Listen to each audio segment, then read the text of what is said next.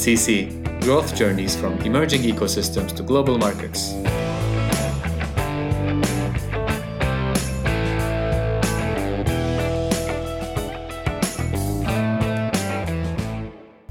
We had early indications of product market fit. The story of Sprig is for the first 2 years, the business kind of grew like wildfire, and we had really strong indication of product market fit. And then over the next 2 years, that fit started to loosen. And two things changed. And if you think about the term product market fit, there's two variables here.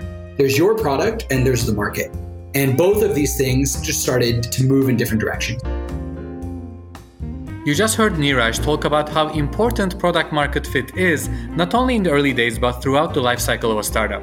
Neeraj previously co-founded Sprig, the on-demand food delivery startup that quickly raised $60 million from top-tier investors before winding it down. Neeraj currently runs a VC fund specialized on food tech and has invested in a number of Soonicorns and some unicorns. In this episode, we'll deep dive into what went wrong with Sprig, learn about how a founder should always be on the lookout for the evolution of its product market fit, and discuss the future of food. This episode is very insightful to learn about how the changing dynamics in a vibrant market can quickly turn things for a startup, even in later stages.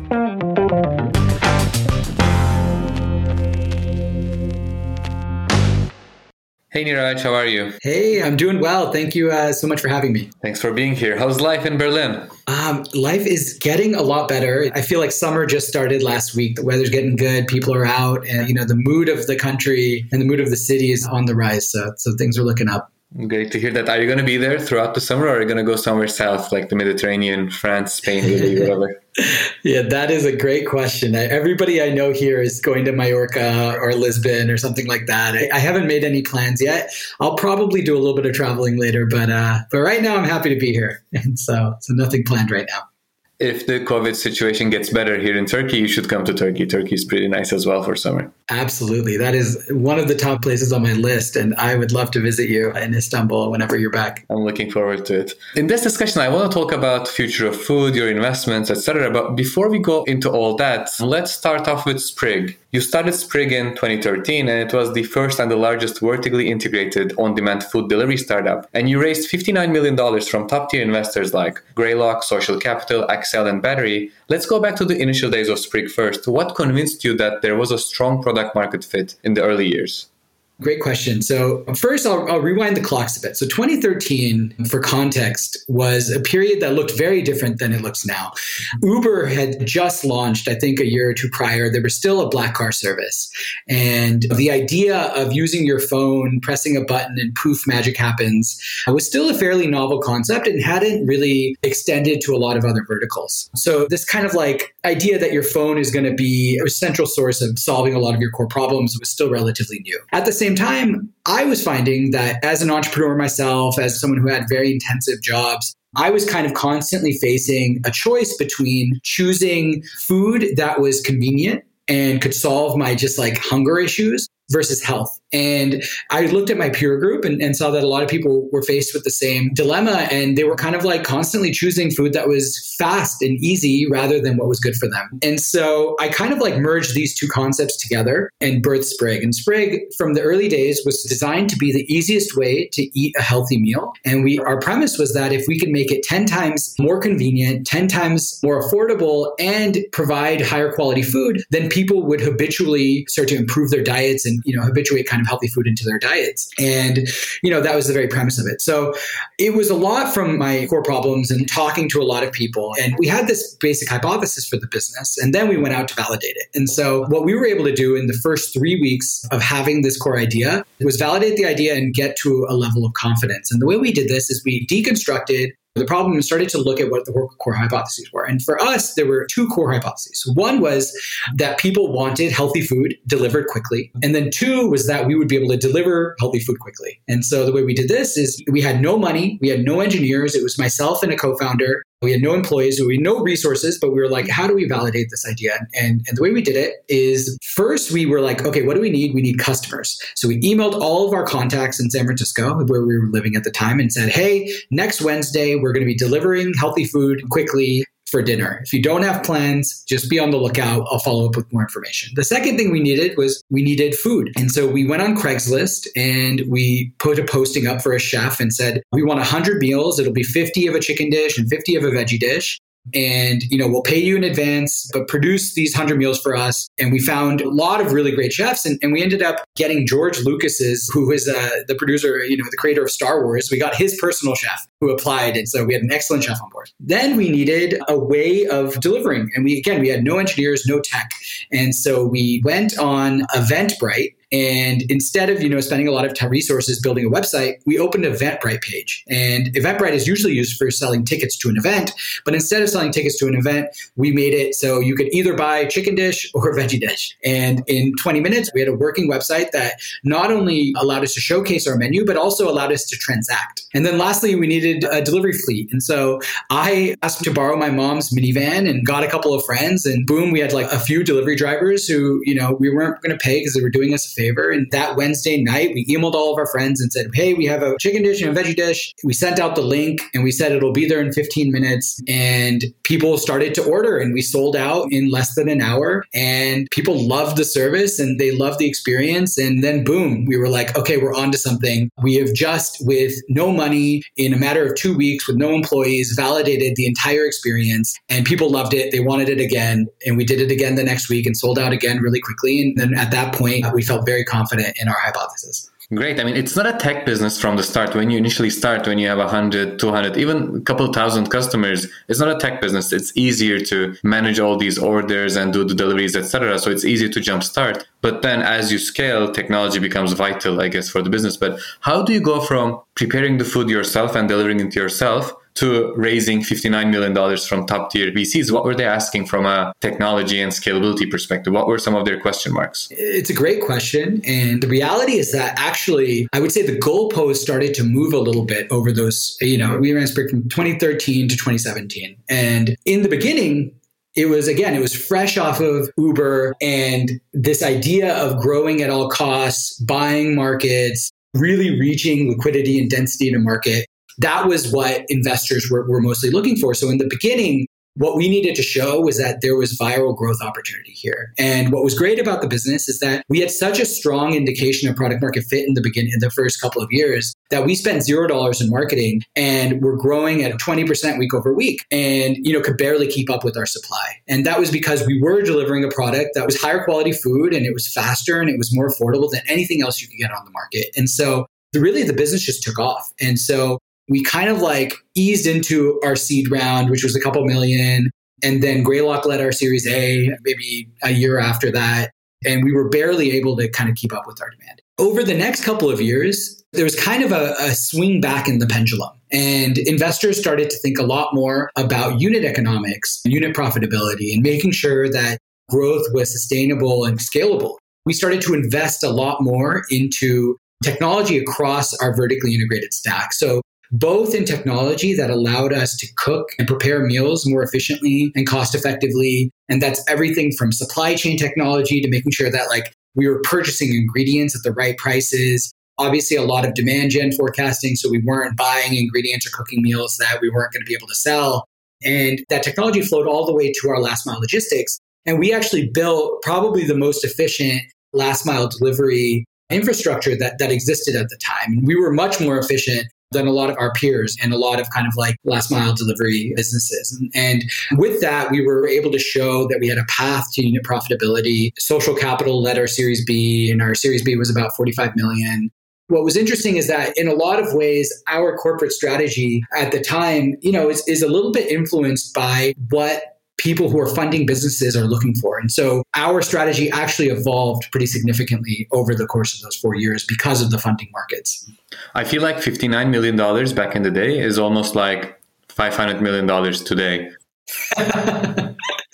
And yeah, it's true. You try to do everything yourself. I mean, when you unbundle your core tech that you were trying to develop, which was demand generation, demand prediction, route optimization, last mile logistics, etc., all of these now warrant standalone software companies that would only target these particular problems in the food value chain. And you scaled the business to more than 1,000 employees. You served more than 2 million meals over 3 years, but then decided to wind it down. What wasn't working out and what were some of the initial signs there? I would say a few things changed. So we had early indications of product market fit. The story of Sprig is for the first 2 years, the business kind of grew like wildfire, and we had really strong indication of product market fit. And then over the next 2 years, that fit started to loosen and two things changed. And if you think about the term product market fit, there's two variables here. There's your product and there's the market.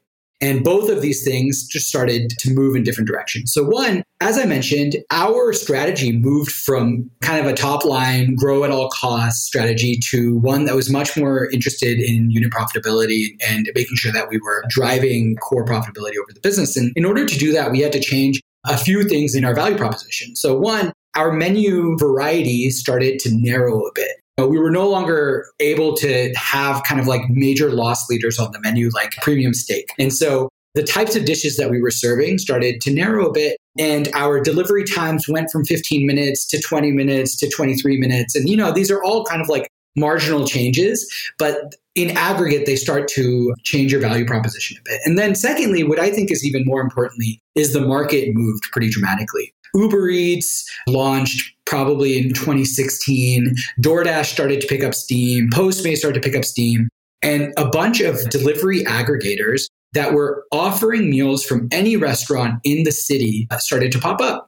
And when we started Sprig, we were vertically integrated because we thought that was the only way to deliver a really high quality product, because at the time, the restaurants that were doing a lot of delivery were pizza or, kind of greasy Chinese food or greasy Indian food or things like that. There wasn't a lot of like really high quality healthy food. But over these years, as restaurants saw more and more percent of their revenue come from delivery, they started to invest more into that revenue stream. More restaurants started to offer delivery. And so the types of meals you could get from these other services that were not vertically integrated, but were rather just delivering from restaurants, started to get better. And so our edge we were vertically integrated, so we had a more narrow menu. So we thought that people would care more about food quality. And what we found is that actually for long-term retention, people cared more about food variety and menu variety and getting what they want when they wanted it.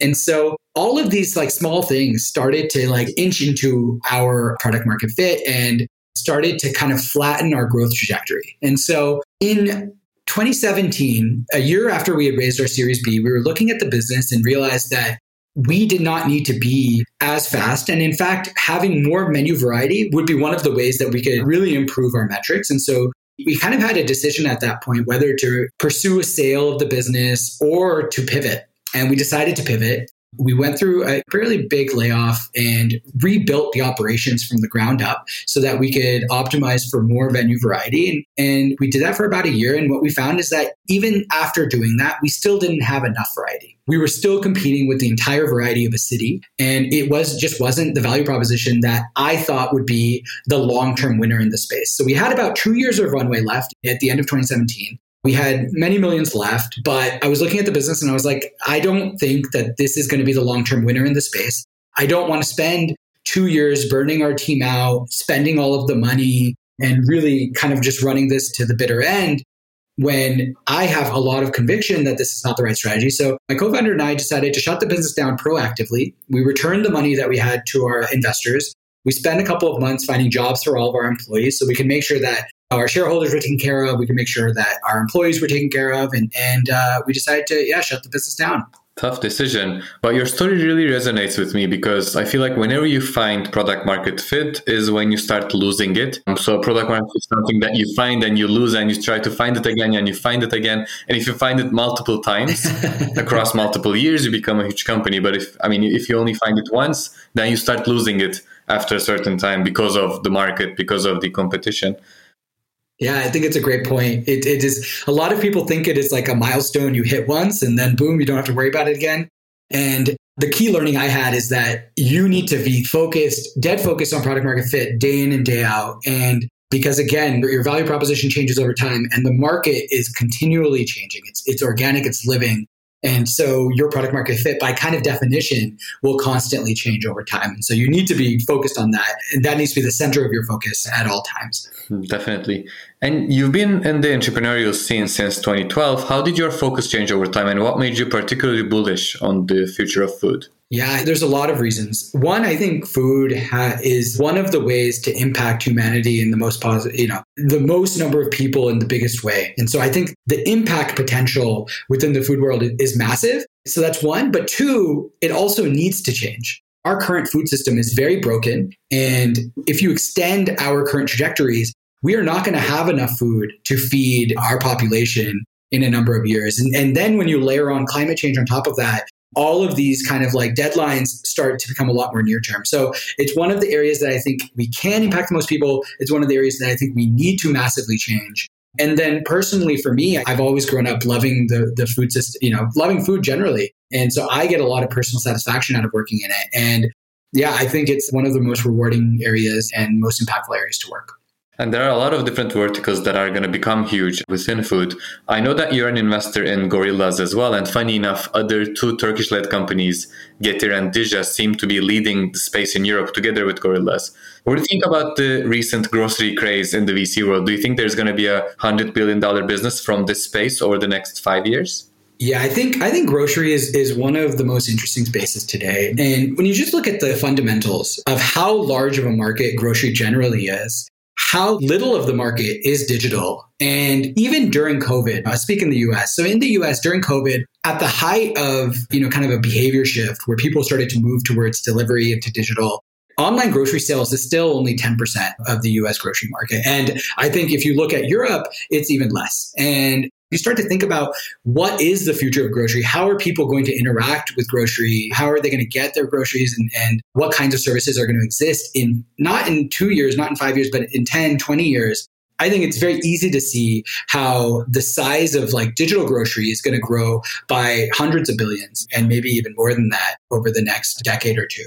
And so it's an area that I just think is incredibly exciting. And there's a lot of parts of the grocery industry that feel incredibly antiquated and will change. So yeah, there's a lot of attention, a lot of money kind of pouring into fast grocery, like Gorillas, like Dija, like Getir, as you mentioned.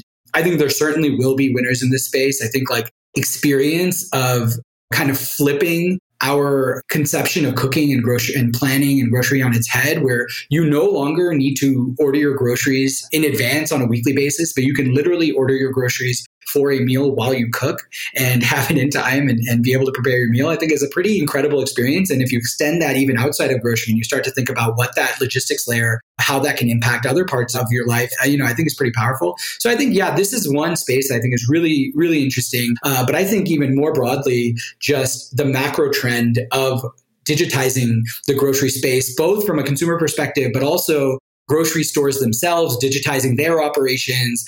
A tremendous amount of agriculture and produce is lost. The world loses 40% of its produce is wasted before it's consumed. And so I think there's a lot of ways in which technology can come in and improve this system, make a cleaner food system that has less waste, that has a better experience, and really helps us evolve a fairly antiquated part of the food system.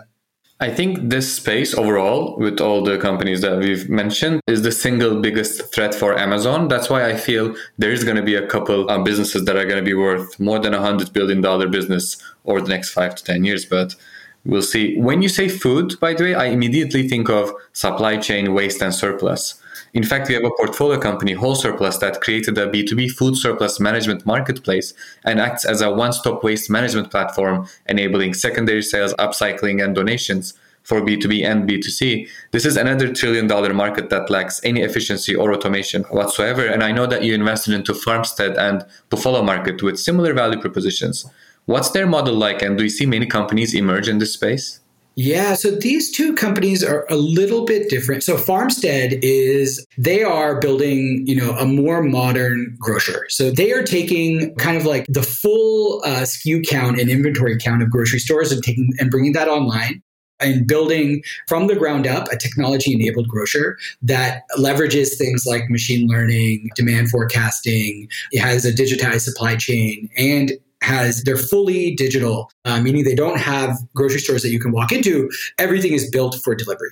And what they've shown is that by fully vertically integrating and digitizing all of their operations, they are able to reduce their food waste below 5%, when a traditional grocer operates at around 15%.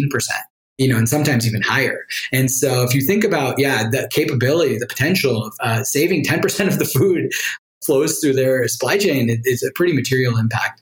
And, Buffalo Market is kind of doing the same type of thing. They started as also a consumer-facing digital grocer, but now they're moving more into digitizing the wholesale experience and being a supplier for grocery stores. So all kinds of grocery stores. And so, they're able to have a very similar type of impact. So I think these are two incredibly exciting opportunities. And, certainly the one that you mentioned, going a little bit more closer to the customer and figuring out where food surplus is, where food shortages exist, and doing some sort of matching and making sure that food doesn't get thrown away. I think there's a huge opportunity there that's super impactful. And I'm excited to see businesses in this space grow as well. I'll send you their deck right after this call. Yes, please do. You've also invested into different restaurant management software companies like Galley Solutions, Virtual Kitchen, Taste, and Satis AI. I feel like this SaaS vertical is undercapitalized and inefficiencies are still all over the place. That's why we also invested into a restaurant automation software and a cloud kitchen company. I feel like this will turn into a category like retail software with a number of decacorns, but there aren't any yet, right? Right. Yeah. It's incredibly fragmented. Most restaurants still operate on pen and paper.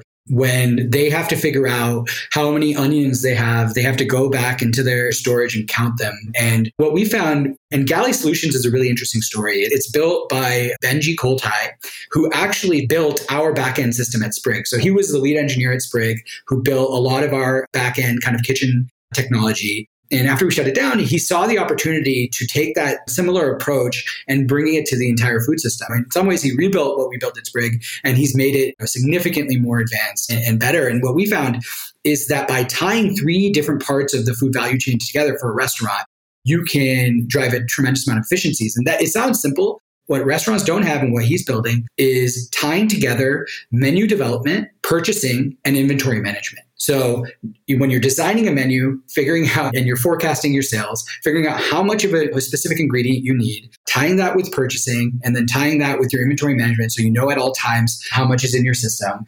These 3 parts of the value chain are not tied together, and they're not integrated, and they're not automated. And if you put these together, you can automate a lot of the back end of a restaurant, drive a tremendous amount of efficiency, reduce waste, and make restaurants operate like software businesses that have a lot more margin. So I think that's a pretty exciting opportunity. Our portfolio company, Fine Dine, started from automating the menu experience, providing digital menus. And then from that, they've grown to more than 1,000 customers worldwide. And now they're trying to productize vertically, putting layers like payments, supply chain, demand forecasting, prediction, campaigns, and marketing, etc. I'll send you their deck as well. Yeah, thank you. This is turning into a very productive conversation. Exactly. And you invested into Orbillion Bio, a cell-cultured meat company led by another Turkish co-founder. How do you think that space will evolve? I think the best approach is to invest into multiple companies within the category, almost like an index fund for guaranteed multiples in the space. Yeah, I don't disagree. And I think the alternative protein space, it's hyper competitive. It's going to be revolutionary. So, the first wave were a lot of plant-based protein companies like Beyond Meat, Impossible, and they've really led the way for showing that we can change people's dining behavior. We can change our concept of what types of dishes are served. And, I think the plant-based market, generally will see tremendous growth just as it has. But I think the real game changer is going to come when we are able to layer in cell-based meat as well, which is effectively animal meat without the animals. And, I think that is going to be really powerful because it has a lot of same overlapping impacts of the plant-based meat, which is it is better for the environment. You're removing animal cruelty. You're removing kind of diseases and growth hormones and all of these other things that we shouldn't be eating, but you're able to actually serve people. A lot of people are not going to turn fully vegan probably, and you're going to be able to give them meat that they can have without a lot of the perils of the current meat system. So I agree with you. I think that this is definitely not going to be a space that sees one winner. There's a lot of businesses in this space that are doing really important work. And I think investing, in this space generally is a good bet. Yeah, I think that's a good way to think about it. And before we close, what's next for Niraj? Do you think you'll go back to building, or will you continue as an investor, perhaps raise a fund around the thesis? Yeah, so I actually have raised a fund, and a lot of these investments I'm making are from a venture capital fund that I've raised about 9 months ago, which is generally focused on technology that can globally impact and improve the broader food system. And over the last 9 months, I've made about 16 investments in the space. A lot of the ones that you're mentioning are coming from the fund. And so I have found that for myself, one of the most satisfying and scalable ways for me to leverage my skill set and my domain expertise is to find excellent founders, help them, fund them, and work with them to build their businesses. Will I eventually go back and operate? I think probably yes. And I would love to figure out a way to do both of these kind of concurrently. But right now, I'm focused on investments. And if any of your listeners are working on a technology that they think can materially impact the world, I would love to speak with them. But it's been a really fun transition into investing. Yeah, I'm enjoying it. It's life's pretty good on this side of the table as well. Great to hear all that. Well, I'll send you the pitch decks as well from our portfolio company. And thanks for joining the podcast. Awesome. Thank you. Neeraj's insight with his experience at Sprig is very valuable, and I'm sure a lot of his portfolio founders are greatly benefiting from it. He's very bullish on the digital transformation and disruption around food. I'll make sure to send him some deals in this space, and I'd love to co-invest with him. If you're a food tech entrepreneur, I'd be more than happy to connect you with him. Feel free to shoot me an email. Until next time. To stay in the loop, go to our website, getcc'd.com, or follow us at getcc'd on Instagram, Twitter, Facebook, LinkedIn, and YouTube.